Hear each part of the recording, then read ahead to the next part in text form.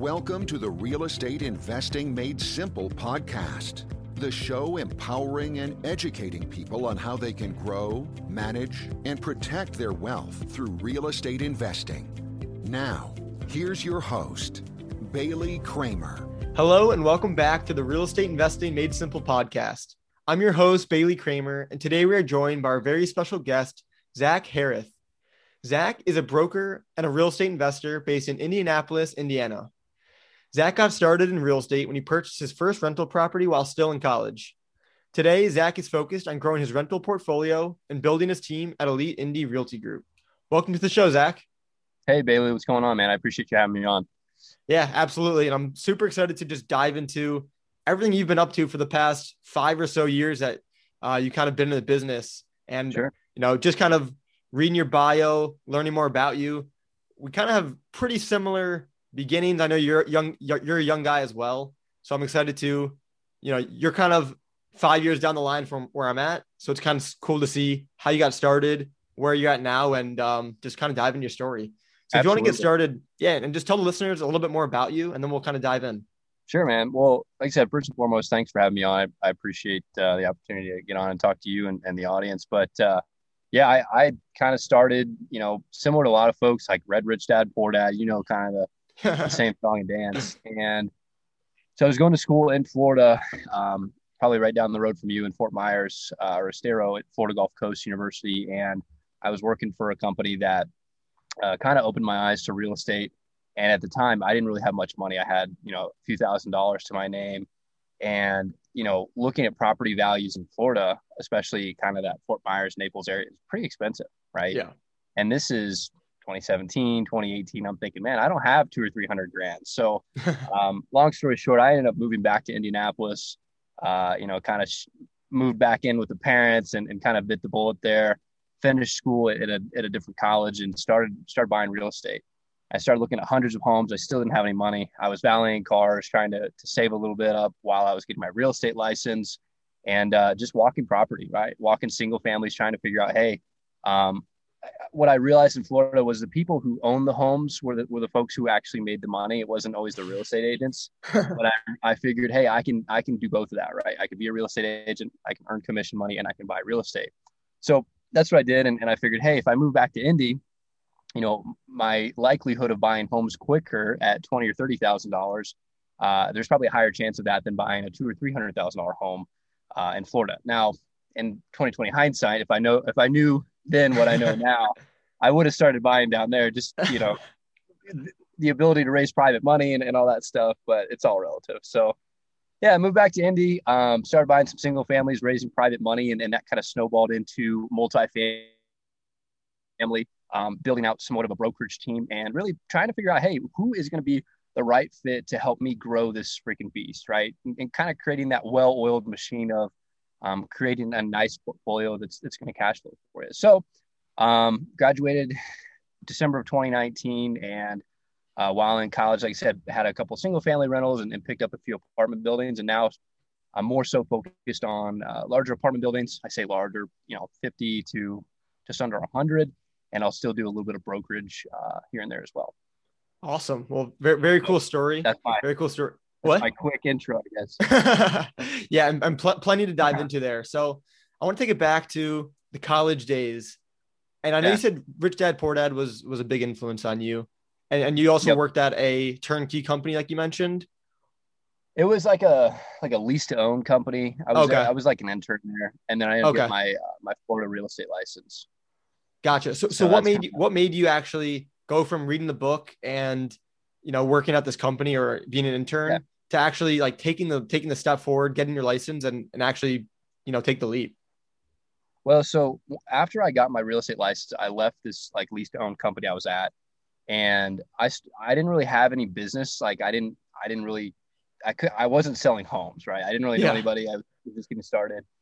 And so I'm cold calling people, I'm knocking doors. But what I found was I was able to start doing leasing for the college students. So it's like, my friends are like these groups of fraternities or sororities, like, hey, we need a house to rent. And like, I was the guy. Like I would have people like come to Starbucks. I'd be like, hey, I'm going to be here from, 1 to 4. You come see me. We'll get a date set. We'll get like all these places. And it was so cool because like I would go out like and party, like, you know, these people that worked at the bars like, oh, Zach, like, he's helping us find a place. So I realized that, you know, I could go and earn commissions from helping like lease these properties. But I'm like looking at these leases, you know, before everybody's signing. I'm like, dang, this owner's about to make $600 per room every single month, and he's not even doing it, right? So I leased up this one. It was a single family home. It was a 6-bedroom, $600 per month. And I'm like, damn, dude, this is making $3,600 a month, right? Back then, I'm like, that's a lot of money. Right. So that was kind of the light bulb moment that went off for me, and I'm like, man, I need to be a part of that, right? Like, I don't want just a one-time commission. I want it every single month. It's like Christmas 13 times a year. So that's kind of the light bulb moment that went off for me. And so at that point, you know, within about a month or two, I ended up calling my parents. I'm like, hey, I want to come home and start like buying some real estate. And they probably thought I was crazy. That was the third time I transferred schools. So, you know, that's kind of the world works in weird ways, but that's right. Oh, very, very cool. So you moved back home and you're like, all right, I want to buy some real estate. Did you have an idea of what type of real estate? I know you said you're obviously leasing residential single families, but how do you even get about picking what asset class, the area, all that? Dude, I didn't have any money. So I'm like, I'm just going to buy the cheapest thing I can find. Right. Because I'm thinking, okay, if I have like $6,000 or $8,000, surely I can go find like maybe another 20. And I ended up doing that within family. So then the family money, you know, ended up going like kind of leading me to family friends, and then family friends kind of leading me go outside of that and go network and go to these different conferences. And that's where I found external partners from just like your immediate network. Right. So I just started walking single families in areas that I knew. So like I grew up, or I didn't grow up, but I went to high school in an area that wasn't like the greatest. Like you had this little like private school in this like shitty area. Yeah. And so I kind of knew that area. So I knew that we could pick up houses for, you know, right around 30 grand, and they were solid homes. They would rent out pretty easily. And so that's what I did. So I was sitting in like my real estate course when we got an accepted contract, and my mom and dad had agreed to do like a joint venture with me, like a 50-50. So they put up the money to buy the house. So then I had to do kind of the grunt work on the management, the leasing, the maintenance, the whole nine. Right. And so that kind of, like I said, it snowballed or kind of gave me some momentum into doing more of that. And so I ended up buying a bunch in this little neighborhood of single families, and we're picking them up for pretty good prices. I was either flipping them or I was renting them out. So that's what it. Yeah. Very cool. So I'm sure people are listening to this and saying, a house for $30,000. Where in the world can I get a house like that? Do you think it was, you know, kind of more the Midwest submarkets that yeah. I mean, it's in Indianapolis, right? The Midwest markets are cheap, right? You're in Orlando, you don't see that kind of stuff down there, right? I mean, you like maybe a dog, you know, like a back house or something. Yeah, there's always another zero at the end. It might be 30 and then 300. Yeah. So, I mean, this was 2017, 2018, that I had bought this, and you know, prices back then were still pretty cheap, right? It's not that long ago. But you know, some people think, oh my gosh, $20,000-$30,000, like that place must be a freaking crack house. It's not, right? I mean, there's certainly out there in some of these markets in the Midwest. So you have to be careful. Right. You know, what you would go pay for that house today, you'd probably pay, you know, 50,000-60,000 for. Right. So, you know, that's kind of how I got into it. I'm lucky that I just dove head first. Cause I mean, I was sitting in, you know, the aisle of Lowe's, like looking for a rent sign. Like, dude, I don't know how to lease this thing out. Right. You stick that thing in the yard and you start getting calls like, okay, well, here we go.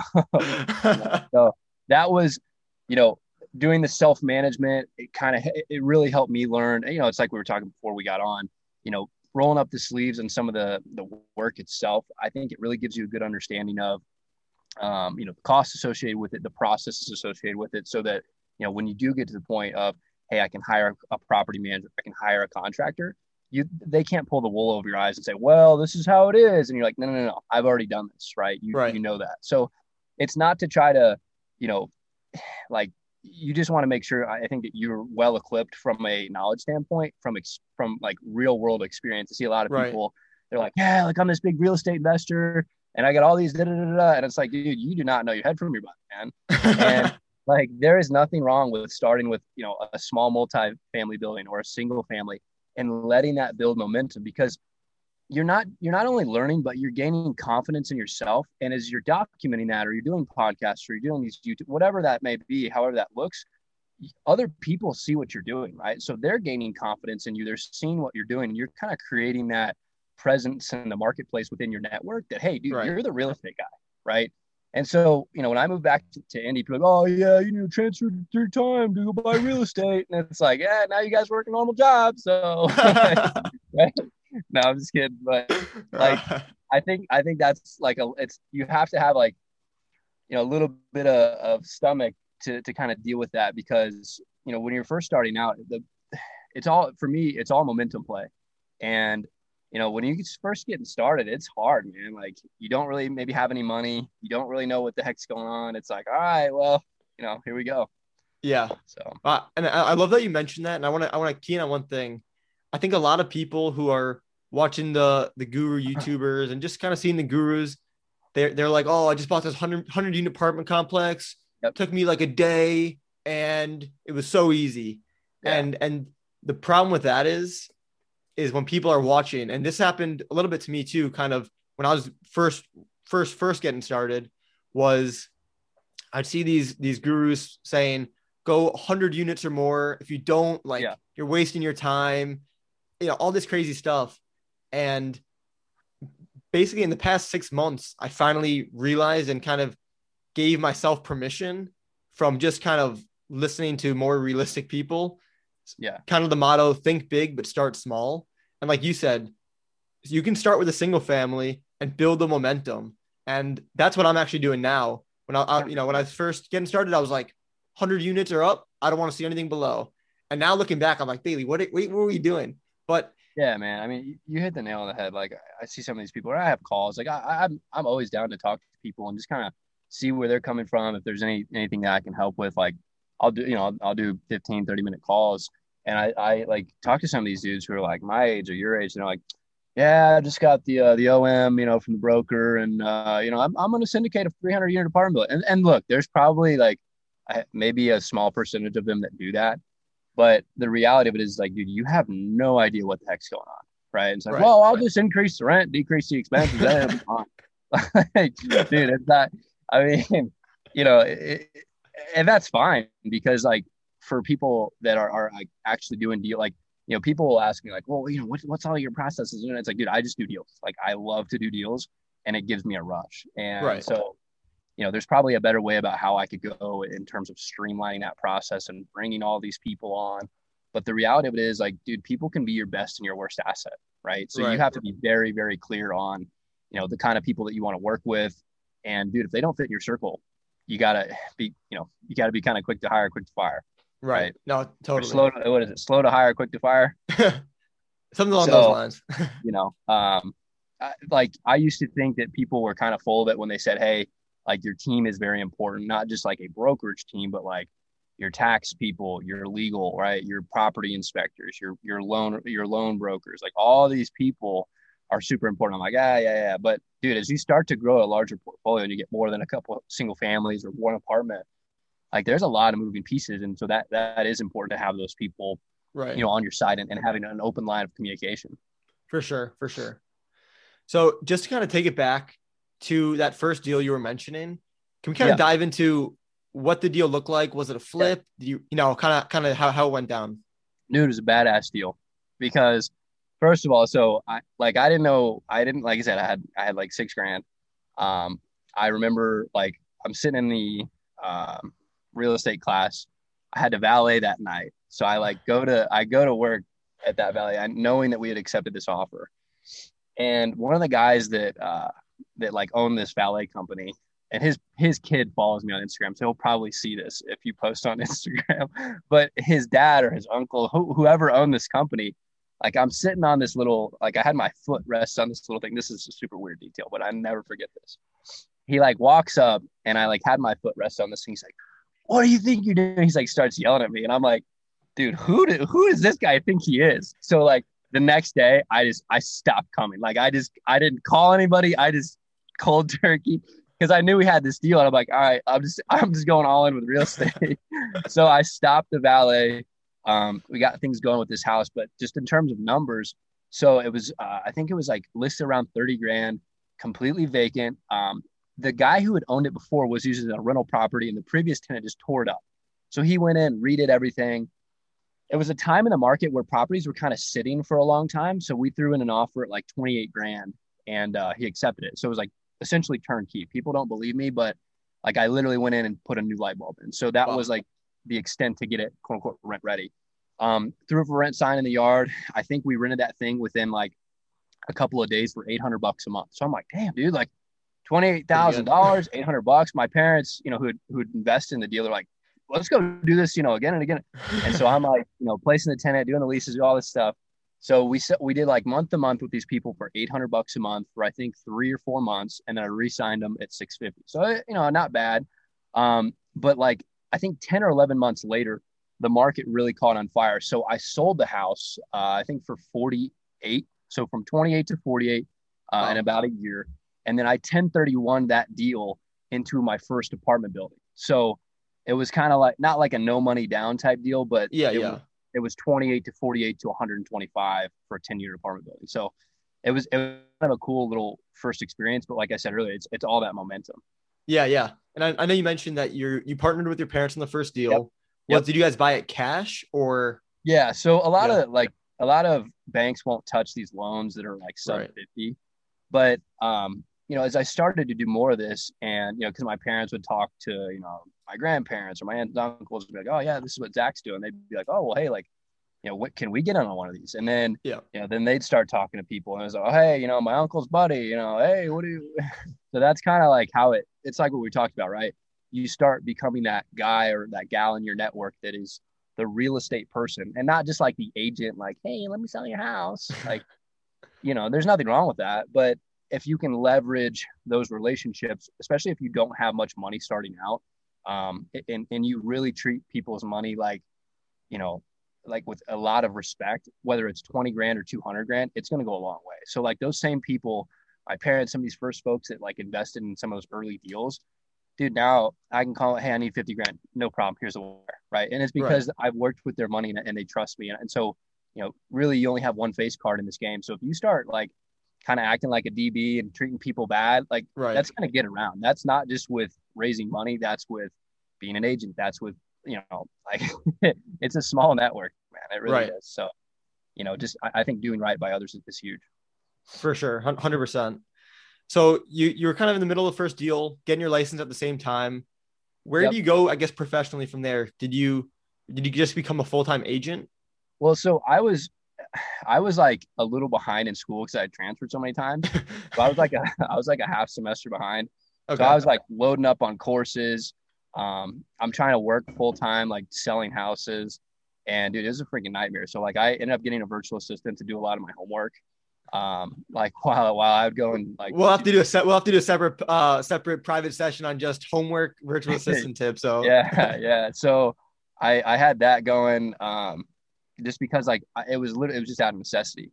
And, so I'm like, okay, well, if she can like write my papers and do all the other BS, like I can go do deals. And, cause like I would be going to class and I'd have to leave or I'd always be on the phone. I'm like, dude, I just don't have time for this. And I didn't want to like throw the towel in because my parents had paid for school and like I'm the only kid. So I didn't want to like be disrespectful, but it was definitely a little bit of a stretch. I think it challenged me to have multiple things in the air at one time and kind of learn how to juggle that. But dude, while I was in college, like I honestly got like kind of some FOMO about, like my friends and stuff, they go work these like cool internships in like California or Texas or like Florida even. And it's like, dude, they're working these badass companies and I'm like slinging $30,000 houses. I'm like, dude, am I doing the right thing here? Right. So there was a lot of that like internal like questioning going on. And I am so glad that I didn't go and work those internships and do all that kind of, corporate type stuff, because like now I've learned that, dude, I can wake up and I can control my income. I can control my cash flow. And I'm not dependent upon anybody writing, stroking me a check. So that professionally, I became a full-time agent essentially, right when I started the business. So I think like when I first moved back, I was like, okay, I need to justify to myself that I can make a certain amount of income. And I was like, hey, I need to try to make 50 grand while I'm in school. So I think I ended up making like $52,000 or $54,000 that year I was an agent. And I'm like, okay, all right, now I don't have to go work for somebody. If I can continue to do this, not that 50 grand's much money, but I know that I can at least hold myself accountable to be able to go out and earn for myself. Right. So ever since then, I haven't worked for anybody.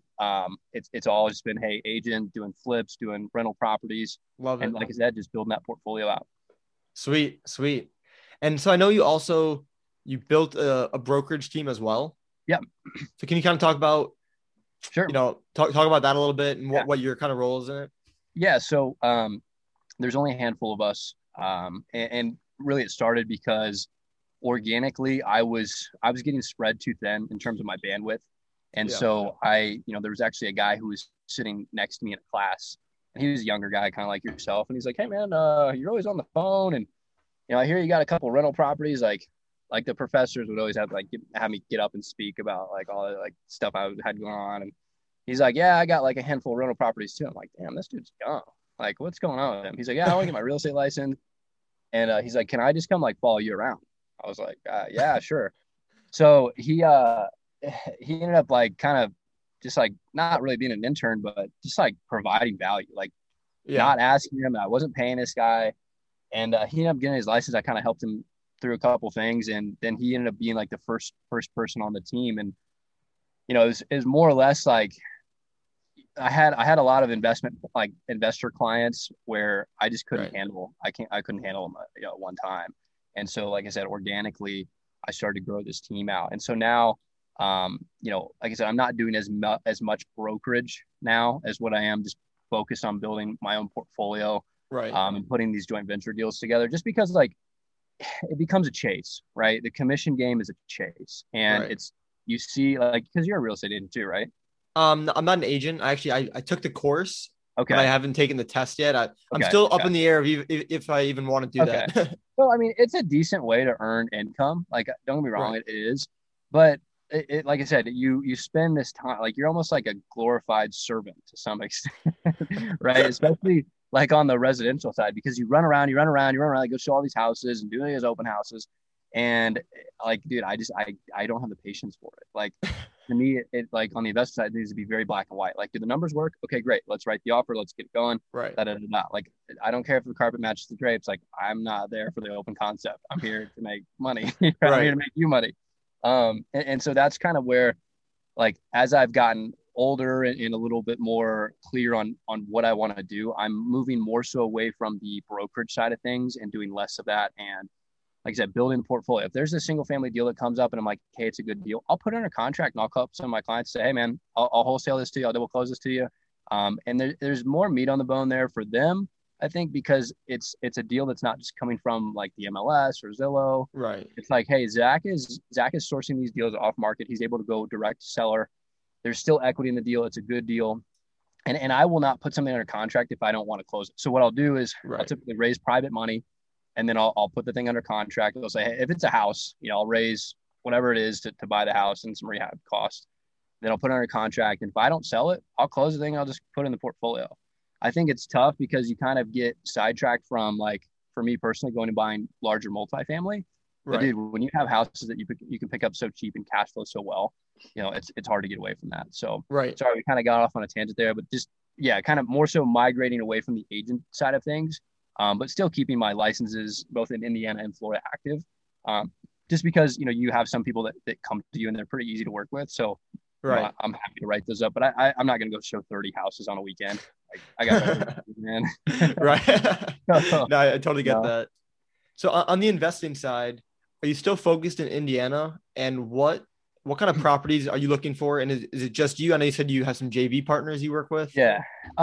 There's a couple JV guys that I work with. I've done deals with family. I've done deals with family friends. Like I said, there's a handful of us. I try to be very careful about, who I get into bed with in terms of a JV standpoint. I think it looks very attractive, and I see a lot of this on Bigger Pockets and Facebook, like, oh, hey, let's do a deal. Like, it's all this like happy-go-lucky kind of thing. Yeah. And the reality of it is, like, you have to be careful because you may get into that deal 6 months in. Like, nobody enters into a partnership like with ill will or ill intentions. Right. But you may get into something, people just rub you the wrong way. Right. And like, I've had a hard time, like, trying to be like, hey man, this is just not going to work. Right. Right. So like I said, as I've gotten older, it's kind of like with the brokerage, like as I've gotten a little bit more clear on what it is I want to do, I try to keep that circle a little bit smaller, because I'm not doing syndication, right? I'm not saying, hey, throw me 50 grand, throw me, like, I don't want to do the investor relations just yet. I don't want, like, I love the joint ventures because I can work with people that trust me, that I trust them. I can go share a bank account with them with $250,000 in there, and I can wake up and be like, okay, the money's still there. Right. You know, so that's kind of where, like, I try to keep that investor circle kind of small. The same thing, like with shorter term type debt, like, hey, I'll go raise 50, I'll go raise 100, I'll go raise, you know, some of these different amounts to where these people trust me. They know that I will work with their money like it's my own.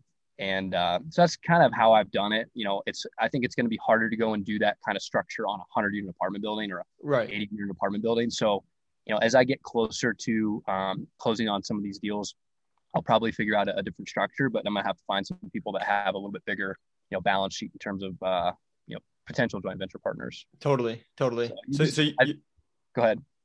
I was gonna say, so I guess your next step is kind of just keep on acquiring multifamily. That's what you're focused on. Yeah. So, I mean, there's a goal of 25 by 25. So I want to have $25,000 a month net cash flow coming in by 25 years old. So I'll be 25 in December.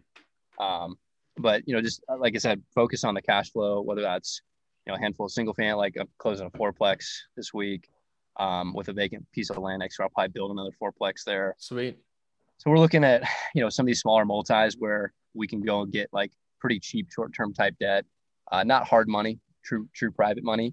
Yeah. And, you know, kind of tackle them that way. But like I said, when you go and buy an 80-unit apartment building, we're, you know, paying $1 million, you know, $2 million plus.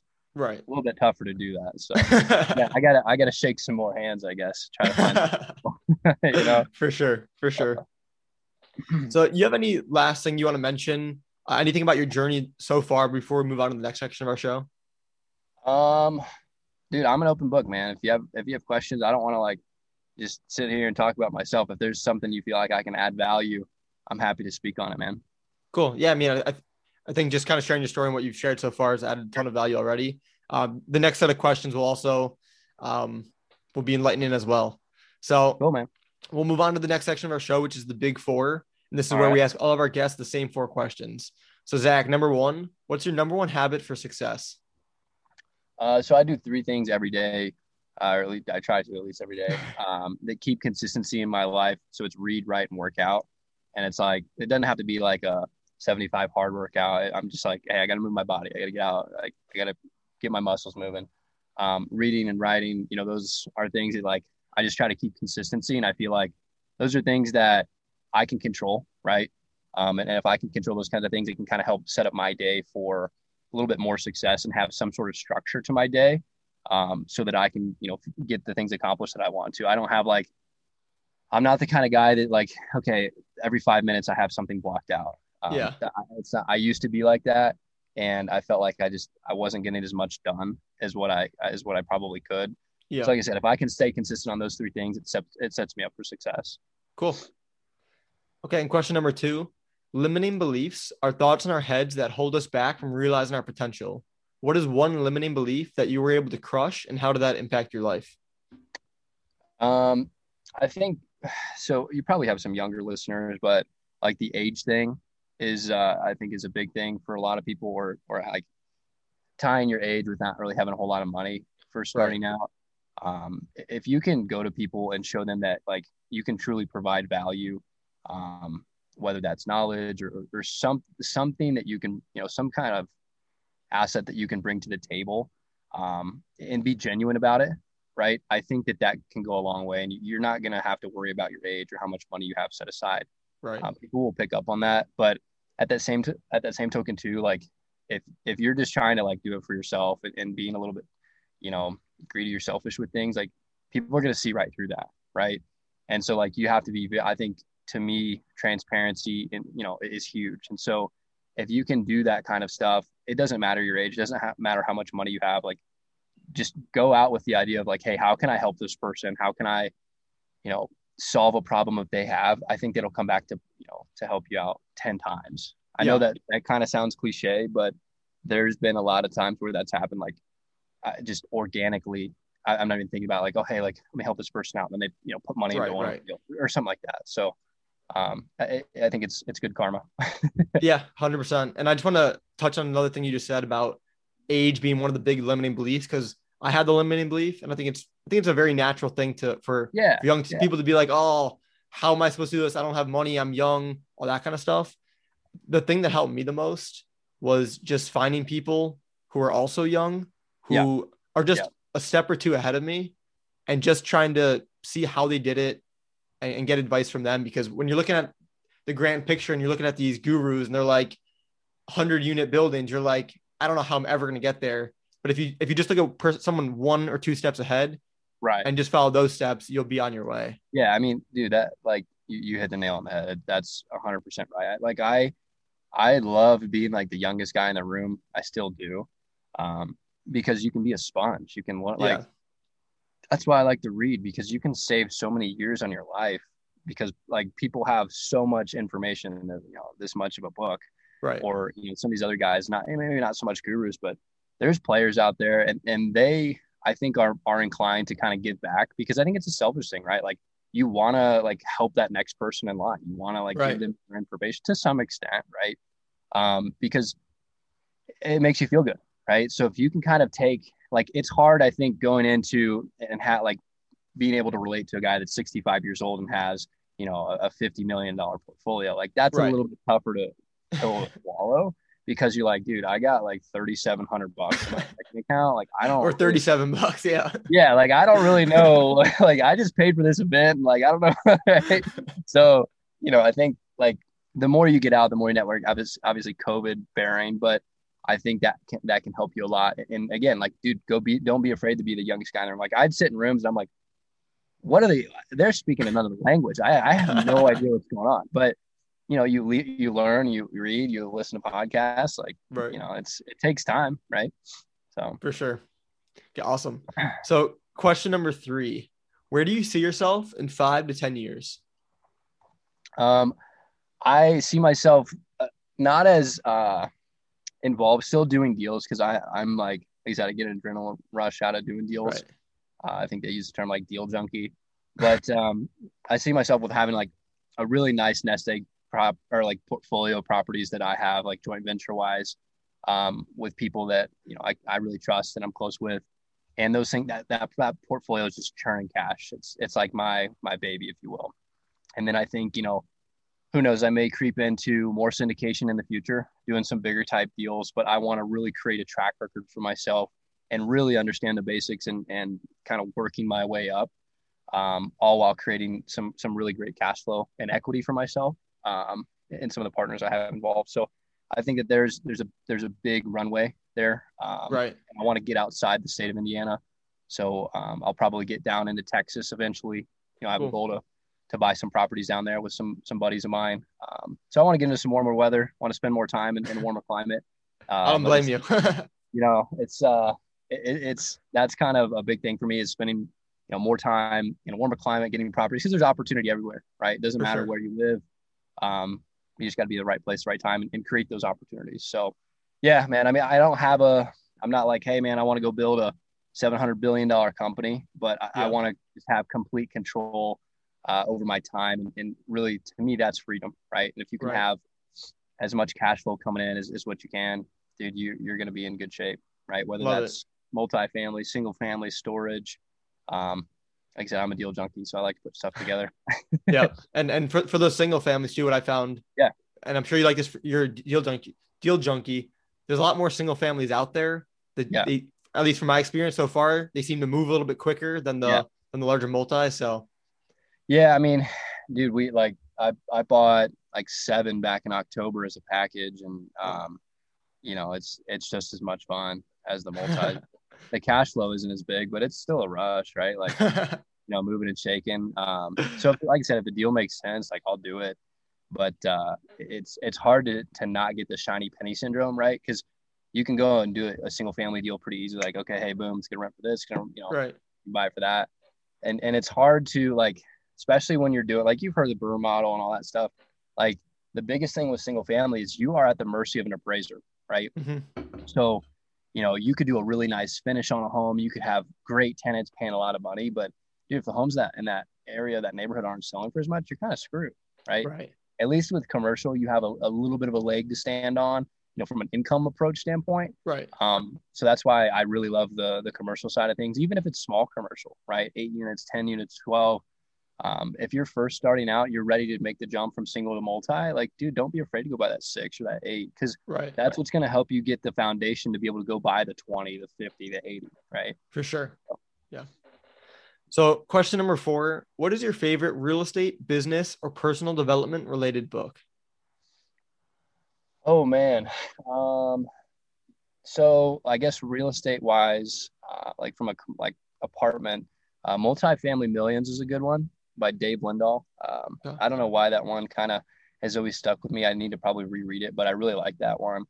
I think it opened my eyes to, like, this was when I was in the transition of trying to buy my first multifamily, and it kind of helped me understand the basics without like getting too into the weeds, like IRR and like all these crazy terms of like, dude, just go buy a building that cash flows. Right. Yeah.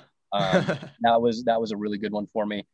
Another one that I like a lot. So it's The Richest Man in Babylon. Like, it's a little bit simpler, but I've read that a couple of times. It just, like, when I first got started, it was like pivotal for me to be able to like get a hold on my finances. And I think the sooner you can do that, especially as a young person, the better off you're going to be to set yourself up for investing, because, you can like go out and have all this knowledge and this, that, and the other, but at some point in time, as you start to get money coming in or you have equity in these properties, you need to have control of your finances so that you can go and do more of it. Right. So great point. And I've read Richest Man in Babylon. I haven't read, what do you say? Millionaire. Multifamily Millions. Yeah, that's a good one. It's a good one. I mean, it's not like very long read, but it's just simple. Dave Lindahl is freaking cool. He just crushed it in the multifamily space. And it was funny, after I did a couple like multifamily deals, he actually had a building in one of the markets I had that he was trying to sell. Oh, no way. And the broker approached me, and like, I don't know what had happened. Like, the building was completely vacant. Like, I think he lost his ass on it, but yeah, I was like, it's just a small world, man. Right. Yeah. Like, you start, meeting and networking with some of these people, like, you quickly realize who the players are, who kind of does what and how they are. So, very cool. Yeah, man. And did you end up buying that one or no? No. I passed on it. That would have been a cool full circle. Yeah, I guess, like, hey man, I read your book. Now you're gonna sell me your crappy building. So love it. Yeah, so man. Zach, where can listeners get a hold of you? So dude, I'm pretty active on Instagram, Zach.Harith. You're welcome to reach out via email, Zach@ZachHarith.com. I'm always happy to chat, talk through deals, look at deals. Like I said, I love to talk shop. It's like I said, it's a rush for me in terms of being a deal junkie. So ZachHarith.com. I got some information on there. Probably need to update a website, but dude, you got a lot of moving parts trying to do deals. You want to do a website, you want to do a deal, right? So, love it. Yeah, man. Well, yeah, Zach, thank you so much for coming on the show today. Great meeting you first and foremost, and just kind of diving into your story. I see a lot of it's just cool to see like my shadow 5 years down the line and kind of see I'm excited where you appreciate it. I really appreciate you having me on, and looking forward to watching you grow. Well, thanks, man. Thank you for listening to the Real Estate Investing Made Simple podcast. For more resources or to connect with us further, please visit our website, www.baileykramer.com. We'll see you next time